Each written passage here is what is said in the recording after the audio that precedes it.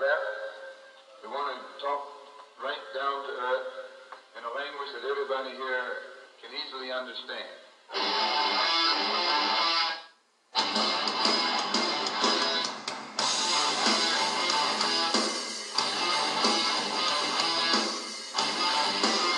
What's up, everybody? Morton's Law back for another episode here on March the 8th, 2021. Did you miss me? Yeah, I'm sure you did. It's kind of like someone misses herpes, right? Oh, well. So listen, I appreciate your support. Thank you for continuing those anyway who care. Remember, Mortons_Law on Twitter, where I enjoy abusing celebrities on a consistent basis. I am officially naming myself the Coat. I am the king of all trolls. That is right, the Coat. You've heard of the Goat. I am the Coat. Nobody can touch me on Twitter. I will abuse anybody anytime I want. It's fun. It actually is. It passes the time. But I'm a fair troll. I don't abuse people just to do it. It is always warranted. Definitely warranted. We'll talk about that more later. Have a big show on hand. We're going to talk about the AEW pay-per-view last night. That's going to be in the segment following this one. Sports is going to take a backseat to the last segment for this episode. And I want to say pardon the gap. I know I've been having a lot of gaps between shows, but I've had a lot of stuff going on in my life lately. This most recent gap was courtesy surgery again. Yes, I know you're like, wait, you just had surgery. That was in December for my knee. And I just had surgery 3 weeks ago for my shoulder. Cumulative damage, playing sports, blah, blah, blah. And so pretty much falling apart. That's fun. However, this time with the surgery, my recovery process is a nightmare. But I did have it was close in terms of the luck with the anesthesia. See, last time I woke up immediately. This time I was out of it for a couple of hours. It was terrible. I got sick. I vomited. So I think the doctors are getting closer. Very close. Hopefully next surgery I don't wake up at all. That is a goal. We can only hope, right? So, what's in the news? Let's go to the headline, shall we? Andrew Cuomo, governor of New York, everybody. Guess what he did? Yes, many women have come forward with sexual allegations. I couldn't tell you the number because they're coming out of the woodwork for inappropriate behavior and advances towards them. Listen. Look at this guy, okay? He's incredible. The ego in this man is second to none. You can only hear him talk at those press conferences that we've been subjected to now for a year. And know this guy is in love with himself. There's no doubt about it. You talk about the whole thing regarding his dating. Then he wins an Emmy. This man is a narcissist. There's no doubt this guy calls out his own name during sex. No doubt about it. You should try it sometime. So he will not resign. I know that he's going to, they're going to force him out of the emergency situation. I don't know how that works, but I've heard some stuff. So yeah, no surprise. I could just hear him now. You know what I mean? Like they go talk to him behind the scenes, and he just comes out and he goes, no means yes. Ladies, I know you want me. Don't deny it. How can you resist my Italian charm? Really. And more importantly, how can you resist my Italian sausage? Look at it. It's here. Touch it. It really doesn't matter how many senior deaths I covered up. They were going to die anyway, let's be honest. I just can't believe everybody's turning their back on me. Remember when I was the fun-loving governor? What happened to all the homosexuals? Are you still with me? And then I can also see him having a conversation, albeit how much he hates Trump. I could just hear this conversation. Donald, I know how you feel. Everybody turned against you. And now they're turning against me. Andrew, I told you I was misunderstood. Allegations come out of the woodwork. They can't prove anything. Andrew, we should double date sometime. And just so you know, I'm going to say this on the low. Chloroform works best when they say no. yeah, so look, are you surprised? Be honest. Are you surprised with anything you hear that comes out regarding politicians? Most of these people are pieces of fucking shit. There's no way around it. Whether you're on the right or the left, you should not be surprised. It's amazing how some people will support their side regardless. Like, I don't care. You've heard this podcast many times. I dump on Trump. I dump on Cuomo. If you're an asshole, I'm going to dump on you. That's how it is. You know? I almost said that like the Italians. Hey, if you're a fucking asshole, I'm going to dump on you. That's how it is, jerk off. Get the fuck out of here. So, news came out that this new stimulus package for the COVID is going to pass. And, it's still being voted on in the Senate and all this complicated stuff that I couldn't tell you about. Because I don't know what's going on. But hopefully, people like me who've been out of work for a year due to this pandemic can continue to receive unemployment. I got notification today that my benefits are running out, and we'll see what happens going forward. Listen, 525,000 people and counting are dead. And you have these, I'm calling them murderers, that's it. I'm calling them murderers, still crying about freedom. You're walking around with your mask off, potentially killing people. These people could die from you being asymptomatic. You think you don't have it, you might have it. And listen, cases are down somewhat, although they've kind of spiked in the last couple of weeks. We don't know anything about these variants. Listen, you hear about the CDC and Dr. Fauci comes on. They're still unsure. There's no doubt about it. They're not sure. And we kind of have to sit and wait and see what happens. Is what it is. It sucks, though. It really sucks. But we should care more about people that are dying. It's unfortunate. And I was happy. I'll talk about the NBA later, of course. But I was happy they had a moment of silence for the people that have been lost. Because that's been overdue. Long overdue to have a moment of silence for those people. Moving along. What's up with these skinny fat bitches? I'm sorry. I don't get it. You see these skinny bitches, but they're fat. It's like they look 3 months pregnant and have 5 chins. Have you seen these women? I don't understand. And then conversely, you have regular fat bitches that sometimes have thin faces. I don't get it. Like, I can just hear, if Seinfeld were evil, he'd be like, what's the deal with fat bitches? Can they be skinny? Can they be fat? What's the deal? I don't know. Look, at the end of the day, God hates women. That's what I think. Alright, so we have a big show coming up next. We're going to talk about wrestling, AEW pay-per-view, and a lot more on that. And then sports in the final segment. Thank you for listening. You're listening to Morton's Law, coming back after this.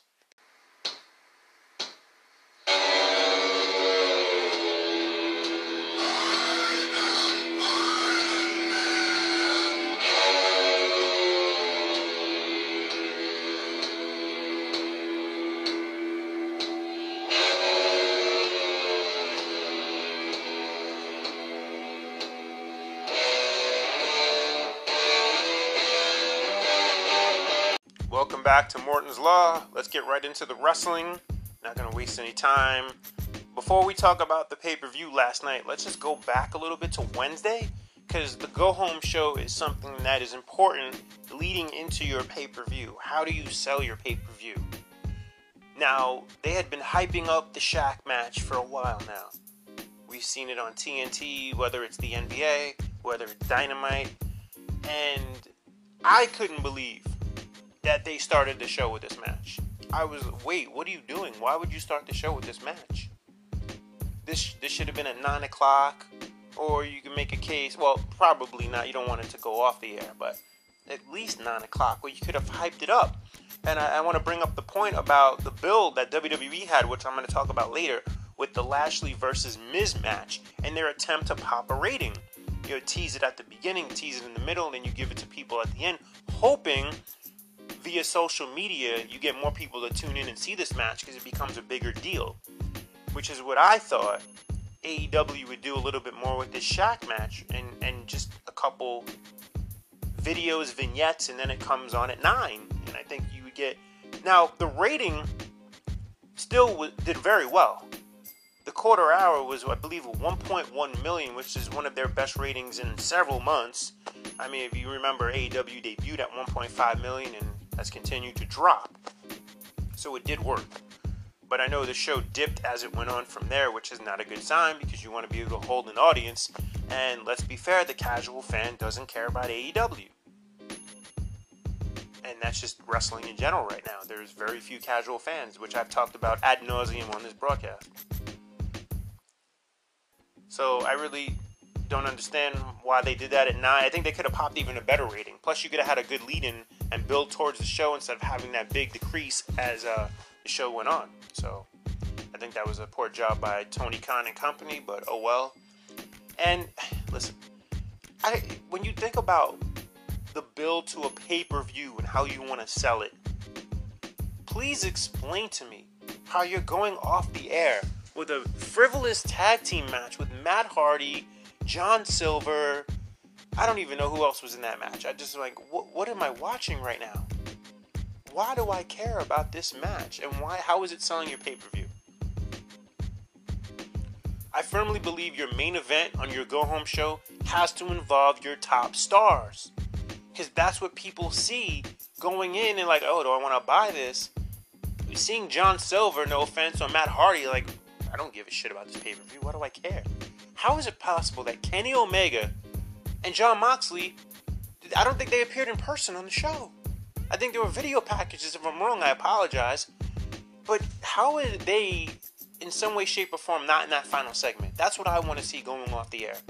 Whether it's a pull-apart, whether it's a promo, whether it's a tag match, why don't you put these guys in a tag match? Whether they're on the same team, do one of the things they used to do old school, where you'd make two opponents tag team for a night, and then you could have had them against Jericho and MJF. Just something to put your stars in your final segment going off the air.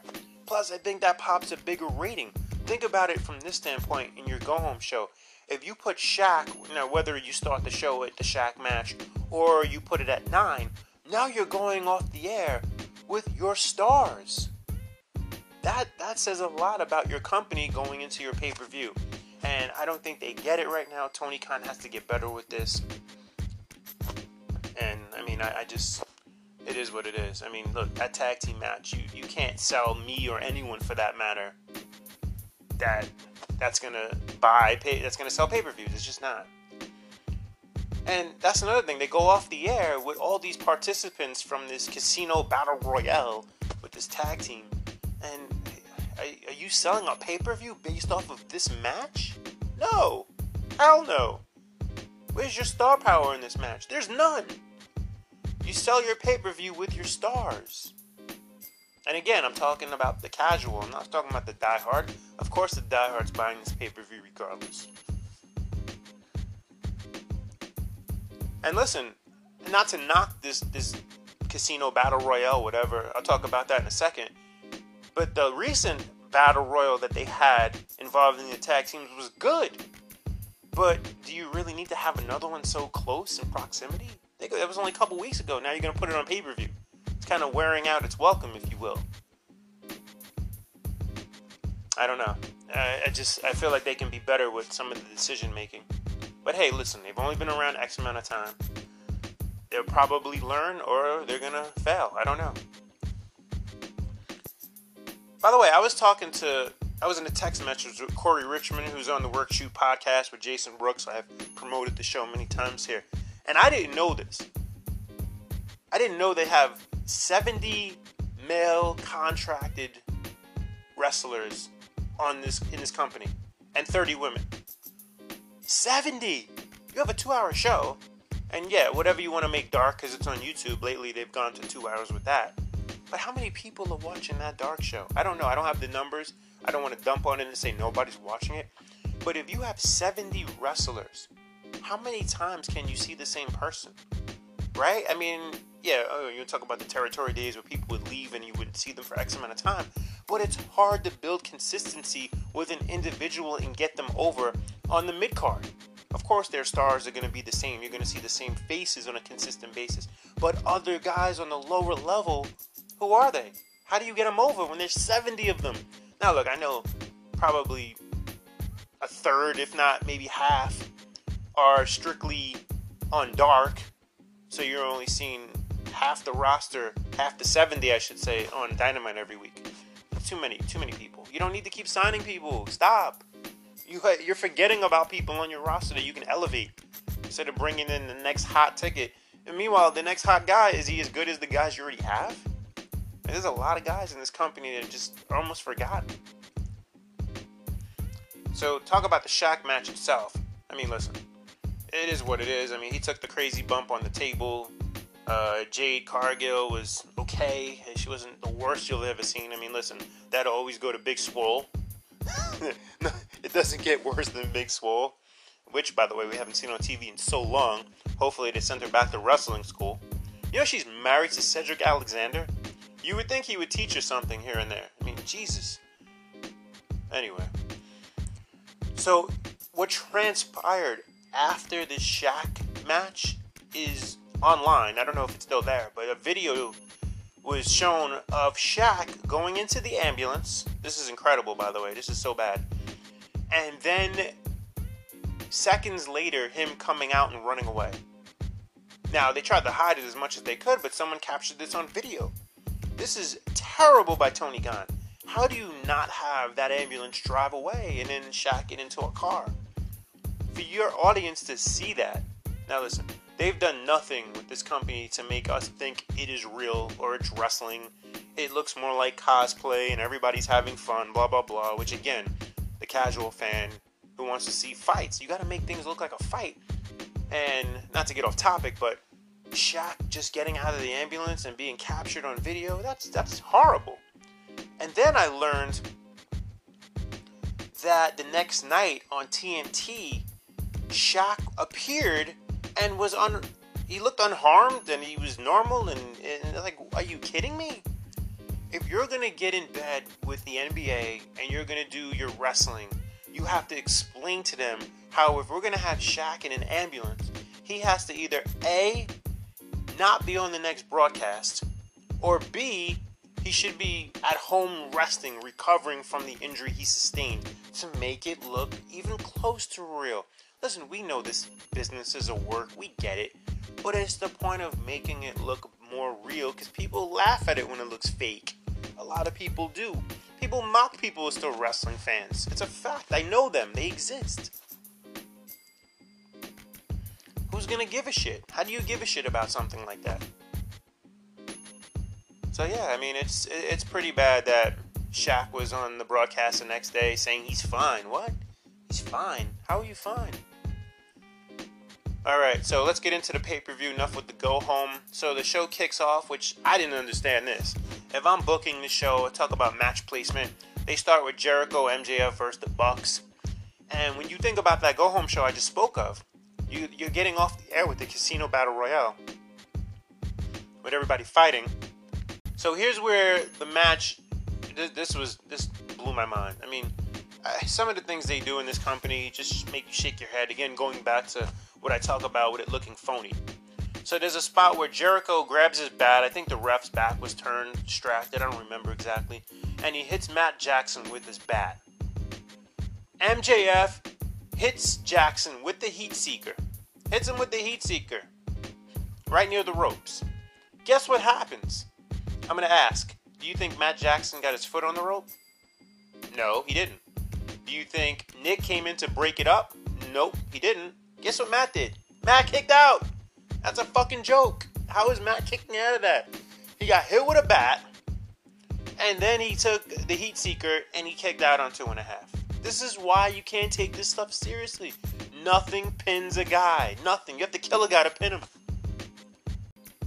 I think it would make more sense to start the pay-per-view with that Casino Battle Royale. And I felt like MJF and the Bucks match should be higher on the card. That's their decision. So this match, let's be honest about this match, it was decent. It's just another Young Bucks match, and I know people are going to hate me for saying that. There's everybody with the pom-poms on the Bucks matches. But it's just a bunch of moves with no body parts being worked. No psychology. Some people will tell you they're telling the story. I don't know what story they're telling. That we can hit all of our moves and kick out of everything you give us. That's what it is. Listen, I used to be a fan of the Bucks. But as you start to watch their matches, you start to see the flaws that people talk about. I mean, a lot of this stuff just looks so phony. I'll say the highlight of the match for me was when MJF started doing the old Bucks when they would, back in Ring of Honor days, when they would do the suck it before they got the cease and desist from Vince. And then they would do the too sweet. So the fact that he was doing this had me laughing. The Bucks can't really say it because of the cease and desist. But it had me thinking, like, did I really enjoy the Young Bucks matches, or did I like them more because of the suck it and the too sweet? I don't know. I mean, don't get me wrong, some of their moves were cool at the beginning, but when you see the same move for 5 years, you're like, oh, okay, I see what it is now. If he's by the ropes, you can position him to where he can get his foot on the rope, or Nick has to come in and break it up. Oh, God, some of the things they do, it's painful. You can bang your head against the wall watching it. So then, of course, the Bucks, who have to get every move in, eventually hit the Meltzer driver and win the match. I feel like, Wardlow got involved in the end, but there's no heat in this match. It's just a match. That finish is so uneventful, you could care less. I mean, there's got to be more to that finish. It's just like they made MJF and Jericho look like mid-carders. I mean, now you could argue they are at this point, but I mean, those guys are stars, and they just beat them. There was no, like, I want a more creative finish. I felt like that could have been better. Oh well. So now we get the Tag Team Casino Royale. Alright, I'm not going to dump on this match entirely because I don't think it was bad. I don't think it was bad at all. I'm just going to tell you that I thought the ending was really good with Rey Fenix eliminating Jungle Boy. So now we're going to get Fenix and Pac against the Young Bucks. I mean, they've done this before though, right? Where the team that won the Royale was supposed to get a title shot, but then they had to wait. Remember that time? It was like, I forget who got the title shot instead, and then they had to wait. So there's always ridiculous booking here. So I want to believe that either this Wednesday or next Wednesday we're going to get Pac and Fenix against the Young Bucks. And yeah, that should be a good match. I mean, it's going to be spotty crazy, but oh well, that's what they do. But I'll be fair. I mean, it wasn't bad. It was borderline good. Listen, as the match built, I thought it got better, and I was really impressed with this. And here's the one thing that impressed me more. This is the third match on the card, right? Not including the buy-in. And we finally got a hold. We got a hold. I was like, what? Yeah, I think, what was it? She, Mizunami. How you say her name? Sorry. She grabs Sheeta in a chin lock. I was like, well, that's a fucking hold. That's wrestling. Yes. So it took 3 matches, but we got a hold.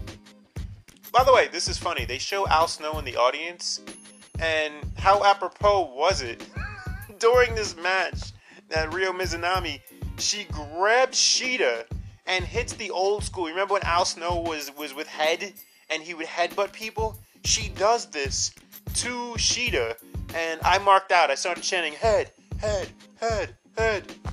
Yeah, nostalgic. That was funny though.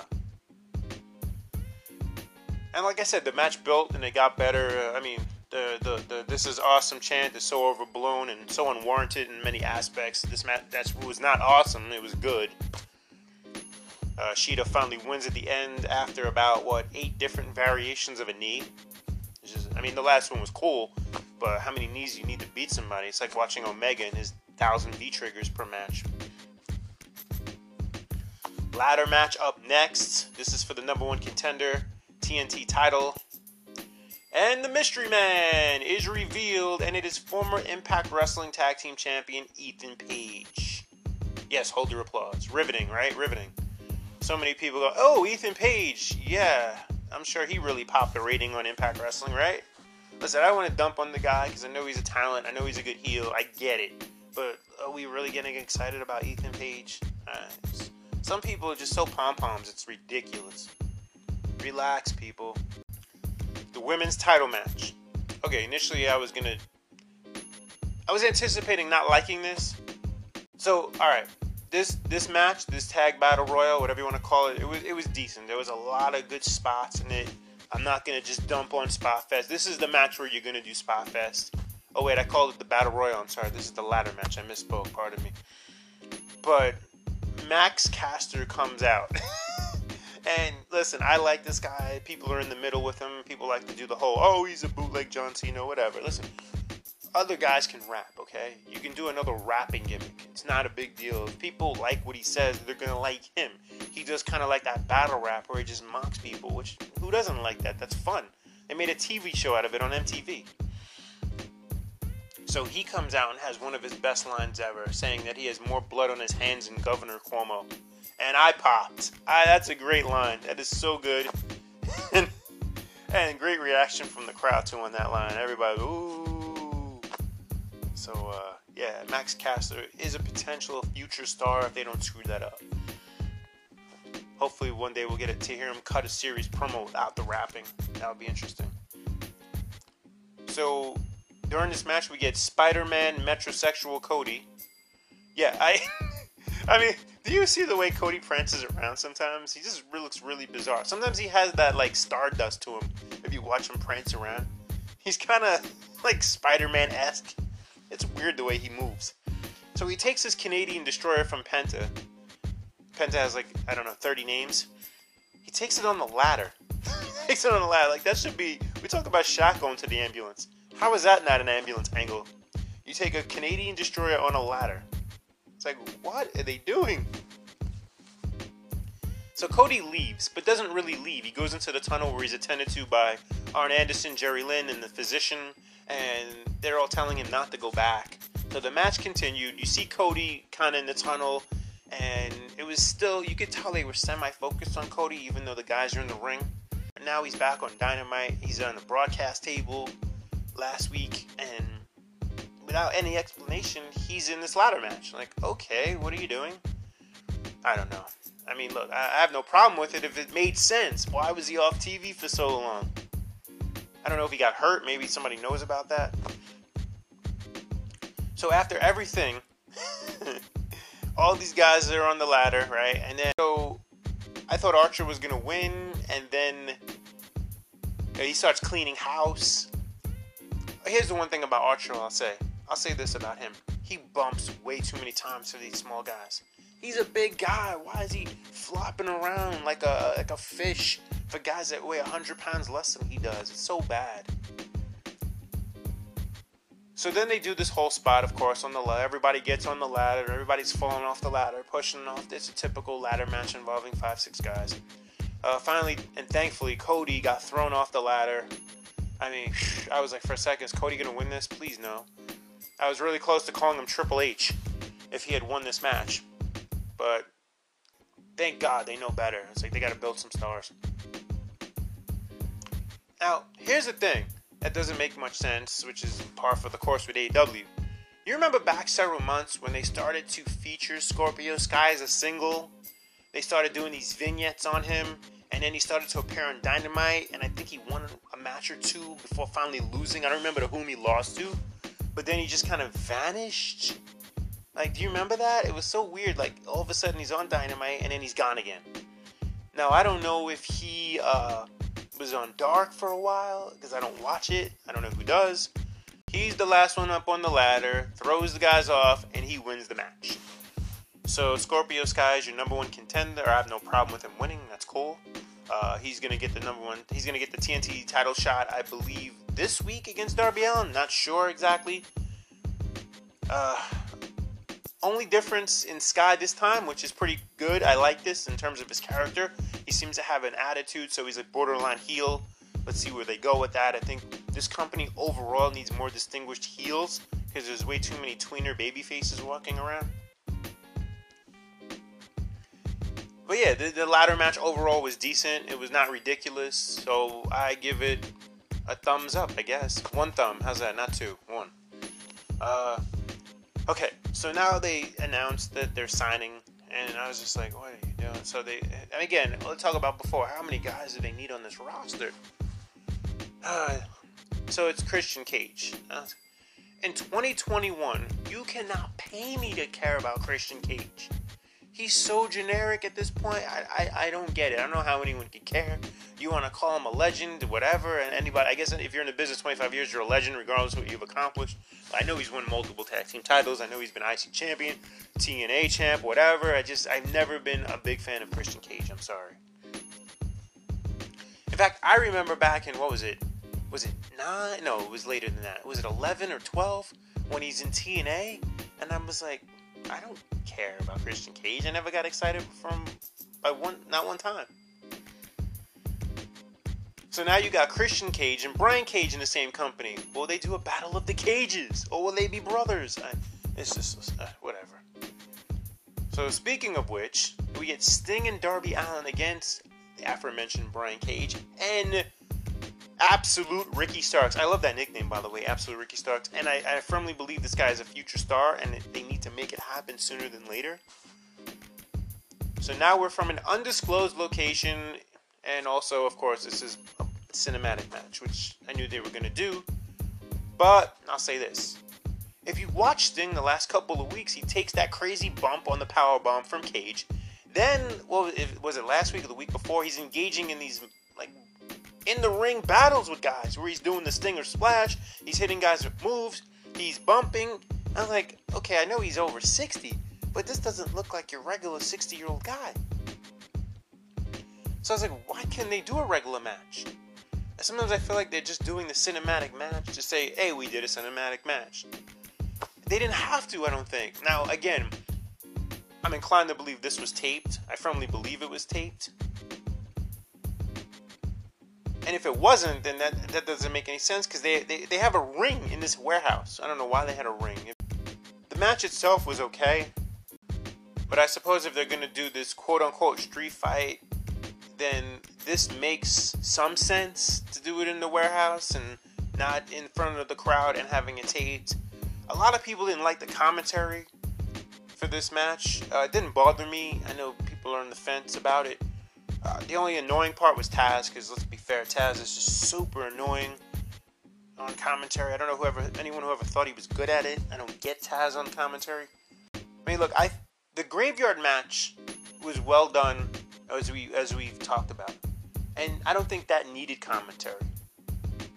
And let's be fair, WWE commentary is bad anyway and ruins matches. But this match, either way, it didn't bother me. And of course, Sting gets the win.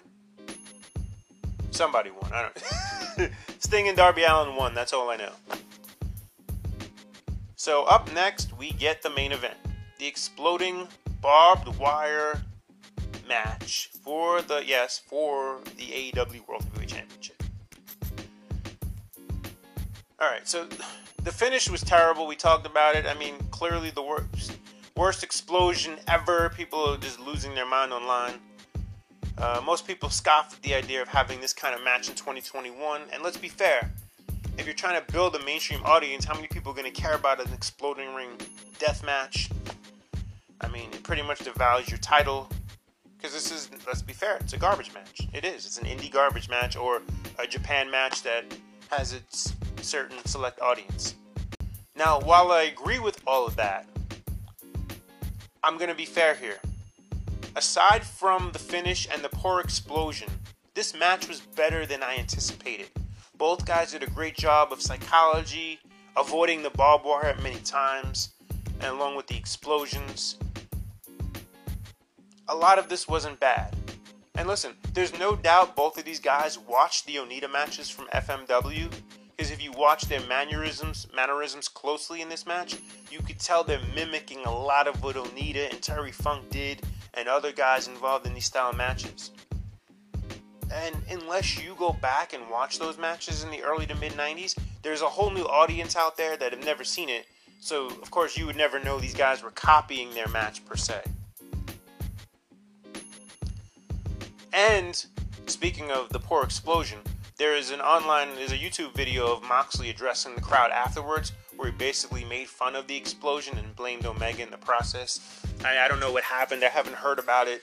Maybe you're more privy to what happened with the explosive than I am, so apologize not knowing. But it was a botch. It was a great botch. Moving along to NXT.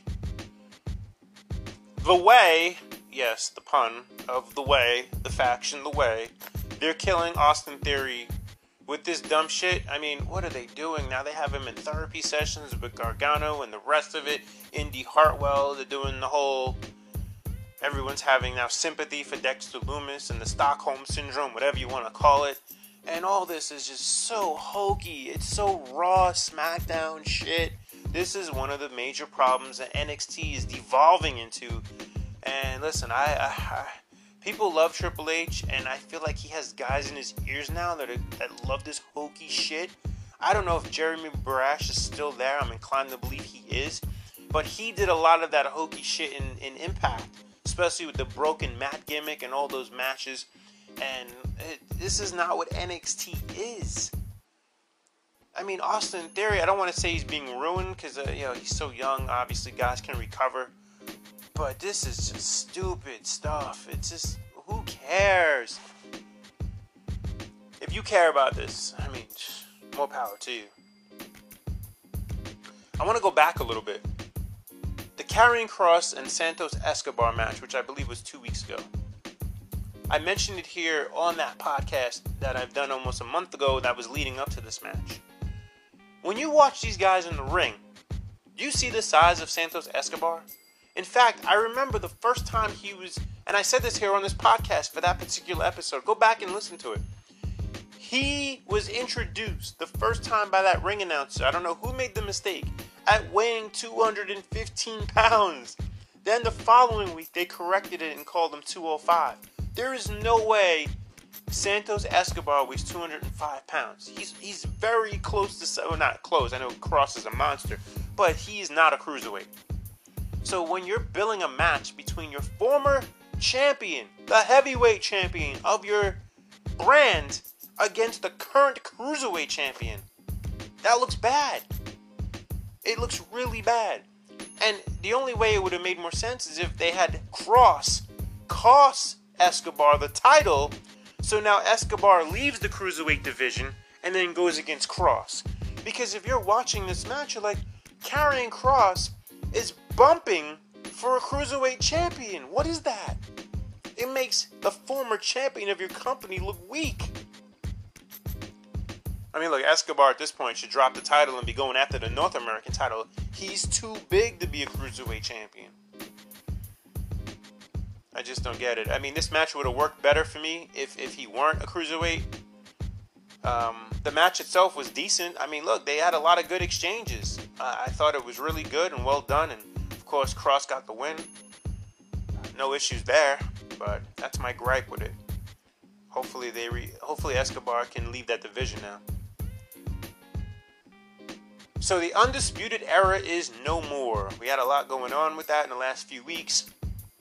Adam Cole turns on everybody, basically. And look, that was inevitable. Adam Cole is better as a heel. We know that. His babyface stuff was weak. So the heel turn was apropos. I just think this. And by the way, I just had a thought because I saw the end of NXT recently. And Adam Cole comes out on the stage, and of course he's going to get the title shot against Balor next week. And while I like the Adam Cole heel turn, I thought, wait a second, if they do a heel turn, now I know McAfee's been on TV for a while, but if McAfee comes back, could you imagine if McAfee helps Cole beat Balor to win the title? I think that would be great. So this way there would be like a tandem now with those two guys.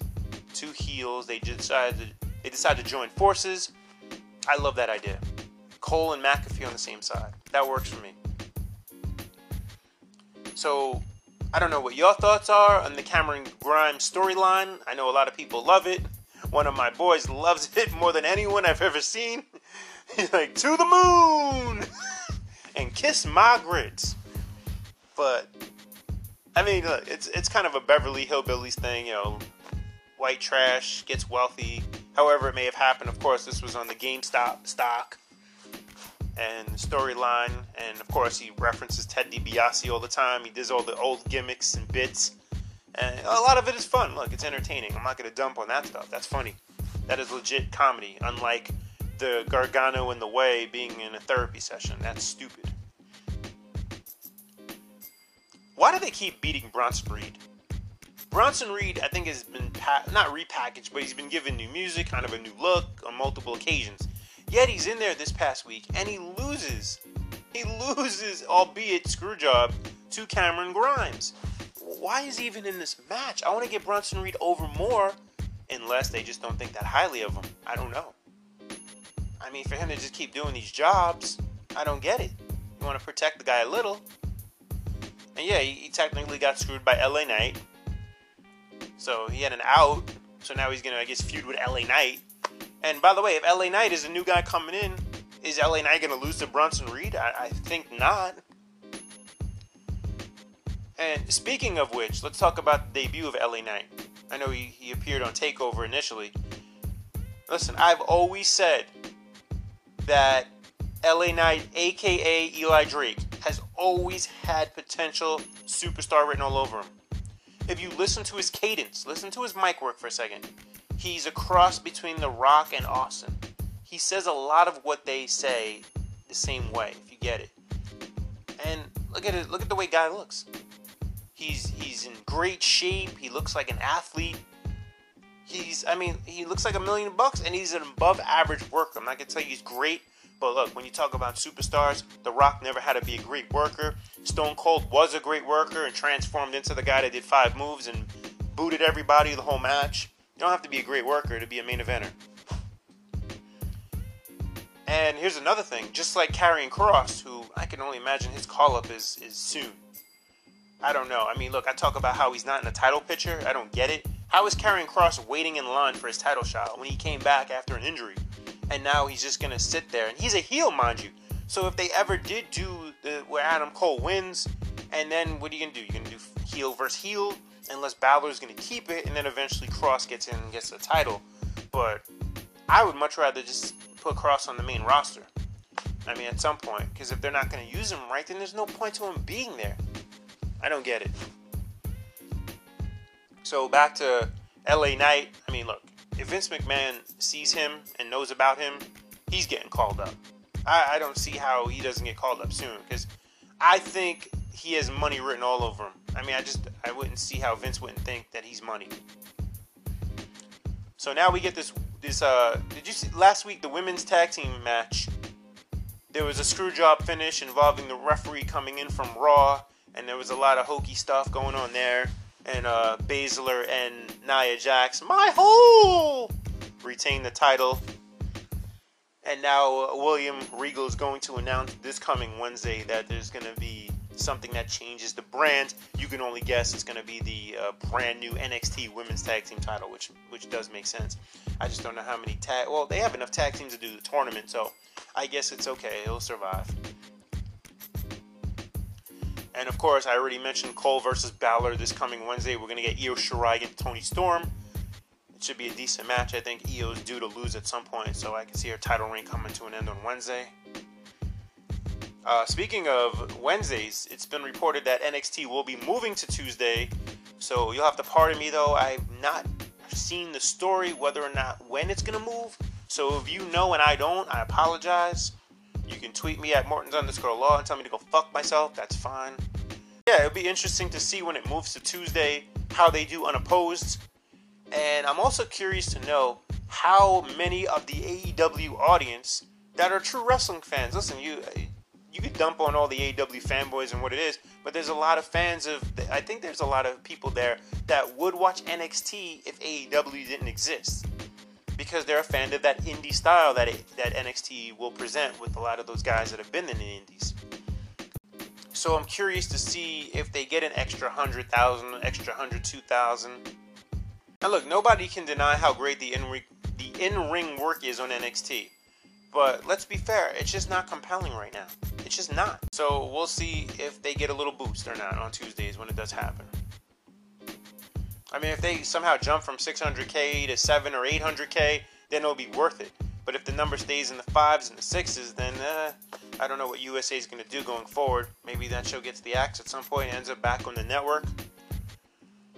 I wanted to talk about Monday Night Raw because I had seen the Elimination Chamber pay-per-view, and I was curious to see what they would do with The Miz and going forward. So they did this really good build, and this is what, again, AEW should have done with Shaq. They tease Lashley and The Miz at the beginning, they tease him at the middle, and then they finally give it to you at the end, and Lashley wins. And it was well done. Everything about it was well done. No complaints. Just curious. I mean, I don't know where they're going to go with this, And while they had a good build, unfortunately, and I was really disappointed in this because I was hoping they would get an increase, but the rating took a bit of a dip, not a significant dip. And let's see what happens tonight and how they portray Lashley as a champion and what the build is towards Fastlane, I believe, is next. I just hope, listen, I'm inclined to believe that he's going to be a transitional champion and McIntyre will win at WrestleMania, or I hope not. I hope Lashley at least gets to go to WrestleMania, but who knows? I mean, I don't know who could else take his place. I don't want to see Sheamus. God, no. I don't know who else they could do if Lashley is going to lose the title before WrestleMania. I feel like he's been there so long. Why not? Just let him do it. And then, of course, you can give the Drew the big main event in front of an audience because, of course, they're going to be in front of a crowd at Raymond James Stadium this time, unlike last year. So yeah, let's do that. I mean, and not for nothing, I've talked about this with friends. I would love it if some way, somehow, and it would take a double turn, but if some way, somehow, Lashley ended up beating McIntyre with the crowd perhaps getting on his side. I don't know if that will happen, but if there was ever that moment where you could hear the crowd chanting for the Hurt Business, because remember, go back to the Nation of Domination days, similar faction, and the crowd started to chant for them, and that's why The Rock eventually turned face and the whole nine. So could the Hurt Business turn face? And could McIntyre turn heel? And it would be this would even work perfectly for the double turn, is if Paul Heyman came to ringside and started to support McIntyre. Then it's gold. It is gold, and then Lashley can beat McIntyre, and so well done if they go that route. I would love to see that. All right, well, that wraps up this wrestling segment. We're coming back on the other side with some NBA All-Star Weekend and a little NFL, Morton's Law, coming back after this. Morton's Law back for this final segment. We're going to talk about sports. All-Star Weekend, NBA. So news breaks yesterday that, well, I should say Sunday, recording on Monday. Joel Embiid and Ben Simmons will not be in the game due to COVID precautions based on them being in a barbershop with someone who tested positive. So that put a little damper on the game, but listen, it was star-studded. I didn't watch a lot of the game. I saw the first quarter. Listen, I know a lot of people out there, not me of course, but I know a lot of people out there had the first quarter over at 90.5. And listen, there was no defense played in this first quarter, second quarter, third quarter. I didn't see the second half, so I couldn't tell you. I just saw the box score. And it was excruciating for those who had the 90.5 over, because here's what you got to see in that first quarter. Zion Williamson missed about 10 dunks. About 10, I don't know, maybe more. I couldn't believe it. It was like, can you get off the ground and dunk the ball, please? It was incredible to watch. I mean, at some point, I'm sure he wishes somebody could dig him a hole and jump in and never come out. That was beyond embarrassing. And in that first quarter, other than a couple Kyries and I don't know, maybe did Harden hit one or two? No one made a three other than Steph Curry. Steph Curry was the only consistent three-point shooter in that first quarter. So if you think about all the dunks Williamson missed and then all the threes everybody missed, I think combined they shot 30% from three in that first quarter, which is typical NBA, by the way. People love to toot the horn about, all these guys shoot these threes from 30 feet. You got Lillard pulling up from 35. I know Curry made one of them was from the logo. I mean, but that's Steph Curry. You got all these copycat guys. It's just like, let's just shoot from the other side of the half-court line. Why not? Let's shoot from the three on the other side. It's absurd. Listen, if they ever make a 4-point shot, I will not watch the NBA. I will never watch again. I don't care what game is presented to me. I will never watch. It's a joke. It is a joke what this league has become. I hate watching it. I mean, of course, there's your exceptions to the rule. There are some great teams. There's some good players. And it's just ruined by this style of play that's awful. Moving along, LeBron James, this was interesting during the week because this led me to having some fun on Twitter. So LeBron James had a snarky comment towards Paul George. And also, by the way, he had another one about the Utah Jazz that I just read about today.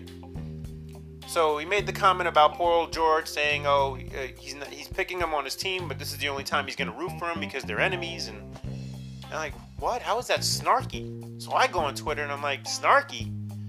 I mean, how about you can make a comment about Paul George? How about this? How about I'm going to pick him on my team, and hopefully, unlike in the playoffs, he'll be clutch in the fourth quarter. I mean, that's snarky. Shots fired. Paul Heyman would love that. By the way, if you go look at Mike's tweet, I tagged Paul Heyman on that because I read a great promo. I mean, what? And then also, I'm gonna talk about this in a second. Players resting pre-All-Star game, but another snarky comment could have been from LeBron. He could have said, "Hey, I'm gonna pick Paul George on my team, but hopefully he won't rest and miss the game." It's like, why are these guys resting? Are you kidding me? Imagine that. You're resting before the All-Star game. It's like, Curry rested. George rested. They had, 3 days off before this game? Did you need a rest? It's a joke. Listen, I remember when the NBA players were men. I don't know what you call them today. Again, exceptions to the rule. There are tough guys in the league. LeBron finally rested, which, look, to be fair, it was overdue. He was probable for every game this season. I have no issue with him taking that game off, but did you need to take the game off before the All-Star break, knowing you're going to have 3 days off? I don't know. Looking ahead to the second half of the season, look, going to be curious of what trades are made. A lot of trades will impact certain teams. A lot of people talk about Giannis needing another star to compete in the East. I mean, Middleton, I feel, doesn't get it done. I mean, Drew Holiday being back and healthy could help more, but I just don't see Chris Middleton in the clutch being a big player. I've seen Middleton enough this year to say this. When there's a good defender on him, Chris Middleton will vanish. I saw it in a game early this season when Avery Bradley guarded him. Middleton, I think, is 6'7", 6'8", Avery Bradley 6'3", and Middleton couldn't get a shot off. That would concern me if I'm the front office in Milwaukee. I'm trying to pull a deal to get Giannis some more help. I don't know what that would require. I don't know what kind of package deal, but I don't like their chances again in the playoffs. I think the Sixers are really good, and they're showing more improvement as the season goes on. Embiid is turning into an all-time great center. No one can deny that. He's so incredible. Talent he's limitless in terms of his ceiling. I don't think he's reached his ceiling. He's just getting better. And if Simmons is more aggressive, I like the Sixers in the playoffs. It's just, I just don't know who could. I mean, look, the Celtics have to make a trade. They have to make a trade because, as I said on this podcast, Kemba Walker is not right for that team. I know he's going to have his moments where he gets hot shooting the ball, but ultimately, if he's taking the ball out of the hands of Brown and Tatum on a consistent basis, and if they're not the focal point getting their shots, I don't think it works. I don't think it works. They need a pass-first point guard. If anything, I would take... I don't know if Rondo's available, but I would bring Rondo back to Boston and have him playing in crucial moments in the postseason just to get those guys better shots. Because Kemba Walker, I hate to say this, he's another one of these shit shot shooters. He has poor shot selection many times in the game. I firmly believe that if you have Tatum and Brown start the game and they go the first 8 minutes, and then you could give Kemba a rest. Like, he could start the game, but then Kemba comes out earlier than that, and then eventually comes back in late first quarter, so he's the primary focus of the offense going into the mid-second quarter when you bring Tatum and Brown back in. But I don't want him on the floor with them as much, because I think he hurts their progress. And look, the Clippers, they're so loaded. I mean, I don't know if they're going to make a deal. Do they need a deal? Again, do you trust Paul George? It goes back to what I just said about Kemba and guys that vanish in the playoffs. Can you trust Paul George? There's a game this past week where Kawhi had to miss because of back spasms. And the Clippers in Washington. And look, the Wizards have played better lately, don't get me wrong. But it's still the Wizards, okay?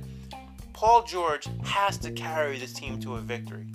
And sure enough, final 2 minutes of the game, Paul George he took so many bad shots. I mean, just typical Paul George, just firing up bad shot after bad shot, missing, and they lost the game. If you're Kawhi watching this game, what are you thinking? You have to be like, can I win with this guy? Is this guy going to come up and have a clutch game if I'm off at all? Just think about that. If Kawhi is off, nobody else is coming to the rescue. Paul George has to come to the rescue. He didn't last year. Will he do it this year? I don't know. So that's up to the front office there if they want to pull the trigger on some other trade to bring somebody else in. But the second half of this league, although I hate it, there's some interesting parts. Don't get me wrong. Look, the Knicks are playing phenomenal. They've turned the corner. They're no longer a bad team, that's for sure. You want to call them mediocre, on the rise, whatever. There's so much potential there. Yes. Aside from the 30-point blowout in San Antonio, which they had a lot of guys out that game, so you can give them a mulligan for one bad game, because then they returned in the next game and beat up on the Pistons, which everyone should do. And when it comes to trades, I'll say this about trades in general. You just want to be careful about making a trade just to do it, because you could hurt the chemistry of your team that is already there. You don't want to take a guy and bring another guy in, and then if you have a good team already, unless you're getting a top 10 player, it's hard to mix that in sometimes, because it just doesn't work. And that's the tough part about being a general manager. There's no doubt about it. You're like, can this guy work? Can that guy work? How does it mess it up? And you just hope for the best sometimes. But listen, I think the Eastern Conference Finals, unless something happens trade-wise, will be the Nets and the Sixers. I just don't see it being anything else. The Nets are going to roll when Durant comes back. I mean, their offense is a juggernaut, obviously, scoring over 125 a game.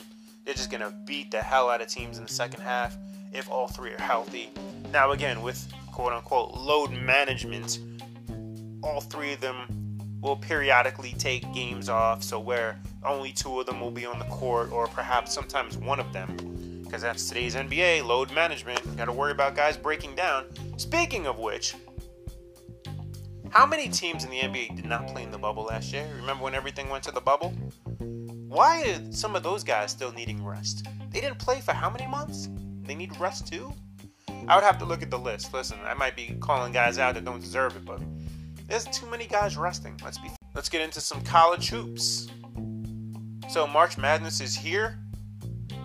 Early in the season, I had talked about it on this podcast about who I thought the 4 number 1 seeds were, just based on how I thought teams had looked believe it or not, in December and what I had seen. And yeah, I thought Gonzaga, Baylor, Illinois, and then I liked Iowa. But then a couple teams have emerged in that time frame, and now you have multiple teams that could be the 4th number 1 seed. And oh my goodness, I don't know if you guys saw this game Sunday. Michigan, brutal loss at Michigan State. Well, just a brutal loss. This is one of the worst Michigan State teams. If you want to say they've improved over the last month, fine, but they're still a bad Michigan State team. And Michigan couldn't score, and their defense, I mean, listen, I'll talk to you about the end of this game. And I got on some Michigan fans about it. I know Juwan Howard has been a phenomenal coach, whatever, coach of the year, whatever you want to call him. In the last 2 minutes of this game, they're in a zone. Why are you in a zone? And of course the zone failed. Michigan State got an open 3. Boom. Game over. Why are you not man-to-man? I coach youth basketball. Last 2 minutes of a game, I'm not in a zone because I am worried about the extra pass and how guys are going to react to it, and are they going to be there on that spot in time. I want to believe in my help defense if a guy gets beat off the dribble. I want to believe in that rotation. I don't want to leave it to a guy watching the ball, which is what happened here. Go look at the replay. Michigan State hits a shot in the last, 90 seconds from 3, and the Michigan players are on one side watching the ball. Ball reverses, wide open for 3. That's bad defense. I don't want to say it's bad coaching. I'm sure Juwan Howard tells these guys how to play in a zone, but you're putting that risk there when you don't have a man-to-man. That's my take. And again, this Michigan team, they were world beaters for a while. Then they got smashed by Illinois, 20-point loss. Illinois didn't even have one of their better players. Now, technically, they could still be on that one line if they have a couple of wins in the Big Ten tournament. Of course, if they win the Big Ten tournament, they're going to get the one line for certain. Iowa, like I mentioned Iowa earlier, they had some bad losses in the course of this season, but they've bounced back tremendously and now have themselves in the mix for being that 4th number 1 seed. And they lost one of their players too, Jack Nunge, so that was a hit, but they won a couple games without him. So we'll see what happens with that. But yeah, listen, the Big Ten is tough. So I have no issue with two Big Ten teams being on the one line at all. Illinois, Iowa, Michigan, all three of those teams are more than one. In fact, one of those three teams will be on the 2 line. So think about having one of those three teams in your bracket if you're Gonzaga, Baylor, or Illinois. Whatever transpires in the Big Ten tournament, you're going to have Illinois, Michigan, or Iowa, and one of them is going to be left out and be on that 2 line. So you're looking at a really difficult number 2 right off the bat. Yeah, that conference is beyond loaded.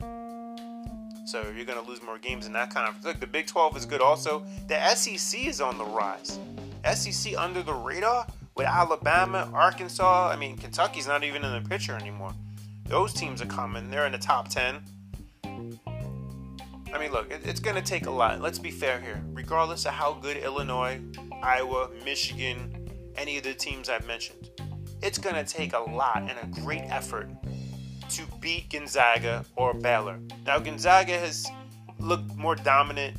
And look, you could talk about their conference schedule and how weak that conference is. But when you go into, was it not, I don't remember if it was a neutral court, but they absolutely destroyed Virginia, okay? So that's all you need to know. I'm going to sound like Francesca, okay. But they absolutely destroyed Virginia, and they scored, almost 100 points on one of the better defenses in this country. So good luck stopping Gonzaga. I'm inclined to believe the national championship game will be Baylor against Gonzaga. I'd be surprised if it isn't. Now, I'll say this about Baylor. They've looked vulnerable at times during the Big 12 conference games. Although, again, the Big 12 is no pushover. There's a lot of good teams. And in moments in those games, they have struggled. They have a tough time scoring against a good defensive team. But lately, though, since they had a bit of a COVID pause. Since they've come back from the COVID pause, they're back to what Baylor was in the first 2 months. They're blowing people out again, looking dominant. They destroyed Texas Tech on Sunday and scoring 88 points against one of the better defensive teams in this country. Texas Tech usually holds teams in the high 50s, low 60s. Baylor dropped 88 on them. That's impressive. And other teams under the radar that have a chance, I already mentioned Alabama and Arkansas. Houston's right there. How about Kansas, by the way? Anyone paying attention to what Kansas has done this year? Kansas has had like 3 or 4 seasons mixed into one. They started out strong, they got cold, they got strong again, cold, and now they're back to being kind of strong. That's the ultimate Jekyll and Hyde team. And credit goes to Bill Self for having turned that around. If you watch them in the middle of the season where they could barely score against the likes of TCU, Kansas State, they were struggling to put 20 on the board in a half. Now people talk about the recruiting. Switching gears to the NFL, last certainly not least. Listen, there's been a lot of rumblings about the Bears now in the mix to possibly get Russell Wilson. And I had heard about Khalil Mack being part of the deal. If you listen to this podcast, I've been saying it for a while now. I would be willing to trade Khalil Mack for Russell Wilson or any other stud quarterback in a heartbeat. And it's nothing against Khalil Mack, but it's twofold. One, he hasn't been as dominant as people thought. Listen, you want to say he's double-teamed? Fair. But I see many occasions where he isn't double-teamed going against the stud offensive lineman on an opposing team, and Khalil Mack vanishes in games. I'm sorry. And some people have even questioned his professionalism in certain aspects in terms of taking plays off. And I don't want to throw that out there because people say things and sometimes it isn't warranted. So I don't want to tell you Khalil Mack is dogging plays, but this is what people speculate. And just for the cap purposes, look, you have to get rid of somebody that's going to reduce your cap. And Khalil Mack makes X amount of money, so it only adds up that he's going to go in the package. And the Bears are deep on defense, so it's not like they're going to lose much on defense. And then you hear about Watson still being in the mix. As a Bears fan, listen, the Bears need either guy, let's be honest. I can't look at another season of Trubisky or Foles or whomever is at the helm. I mean, look, in a perfect world, if you want to tell me they're going to start the season with Nick Foles at quarterback, and they draft Mac Jones, I'm all in. I'm all in. I've said it. I'll say it again. Mac Jones, Alabama quarterback, looks like a stud, looks like a can't miss. and I'm really would be excited to see that. But again, if they trade for Wilson or Watson, equally happy. So that wraps up another edition of Morton's Law. Oh, real quick on the plugs, I already mentioned the Work Shoot podcast. Check that out. It's like they had in previous years under Bill Self. But I don't know how he did it, but he has them now ranked 11th in the country. So they've turned it around again. I know they have 8 losses, but it's still Kansas. And Bill Self will find a way to win some games, I think. The Valerie Lynn Show. Check that out. She's funny, just as miserable as I am. Also, the Box Seat Suck podcast. A lot of fun. Baseball's around the corner, right? Hey, preseason games here. We'll be talking about it soon. Hopefully Aaron Boone doesn't die. Here we go. And again, thank you everybody for joining me. Morton's Law Podcast. See you when I see you. God bless gay sex.